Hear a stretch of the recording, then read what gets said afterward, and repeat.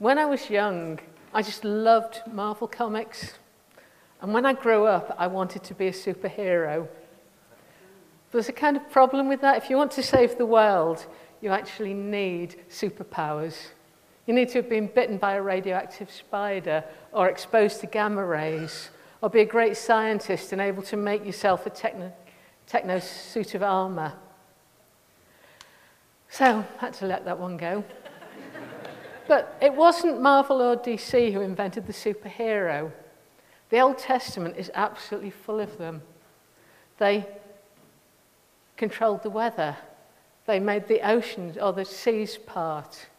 They stopped time. They had super strength.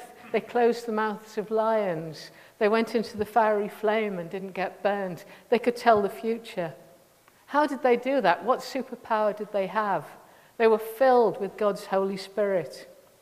But in those days, it was only the superheroes that got filled with God's Holy Spirit. But Joel the prophet promised that one day God would pour out his Spirit on mankind, or humankind, maybe. Even Jesus knew he couldn't be a superhero without superpowers.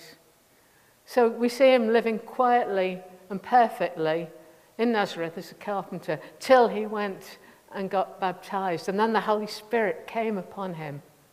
And he went out and changed the world forever.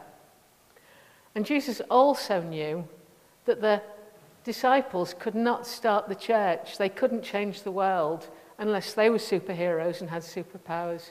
So before he went up to heaven, he said to them, just stay in Jerusalem till the Holy Spirit comes on you. Don't do anything else. So for 10 days, they sat in an upper room and they prayed constantly. And then, boy, did the Holy Spirit come. Wow, you couldn't miss it. Flames of fire, bringing purification, bringing passion, bringing power, bringing the burning presence of God in their lives. And a mighty wind, strong, unpredictable, blowing them out of their comfort zone and into the streets of Jerusalem. Now, the Bible talks about lots of gifts of the Spirit, supernatural gifts we get to build the church. But what was the superpower they got that day? And their superpower was supernatural communication. So there were Jews from all over the place came to Jerusalem for Pentecost. And those Jews came from many different countries and spoke different languages.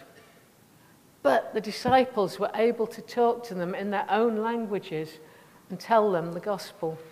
And Peter stood up to preach. Now we know about Peter, don't we? Every time he opened his mouth, he stuck his foot in it.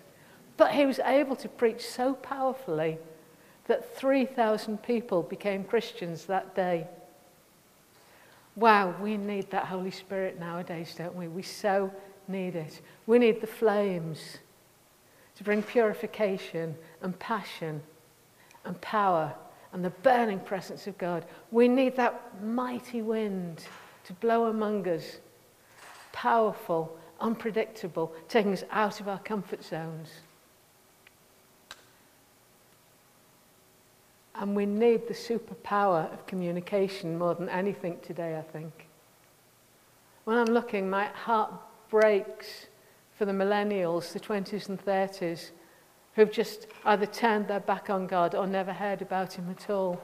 And what we desperately need from the Holy Spirit is a new language that we will be able to talk to them so that they will be able to hear about Jesus.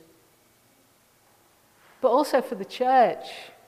And if you look at what's happened in this church, what's happening in the church nationally and worldwide, what we're missing is a unity of the Holy Spirit that comes from our ability to communicate with each other, and so we so desperately need it. So how do we receive this Holy Spirit? Well, the good news is, as Christians, we all have the Holy Spirit. It's part of the thing. When you sign up, God puts his Holy Spirit in you. But how do we get more? And there are two parts to this. First of all, God's part, and secondly, our part. Because we need God to pour more of his Holy Spirit into us. Now, Jesus says, he says, if you earthly fathers give your children good gifts, how much more will your Heavenly Father give you the Holy Spirit if you ask for him? But then there's our part. Because if there's only a small part of our lives open to God, we can only have a little bit of the Holy Spirit. So it's about us opening our lives to God. So my prayer for this morning is, come, Holy Spirit. And now we're going to sing that in, I think.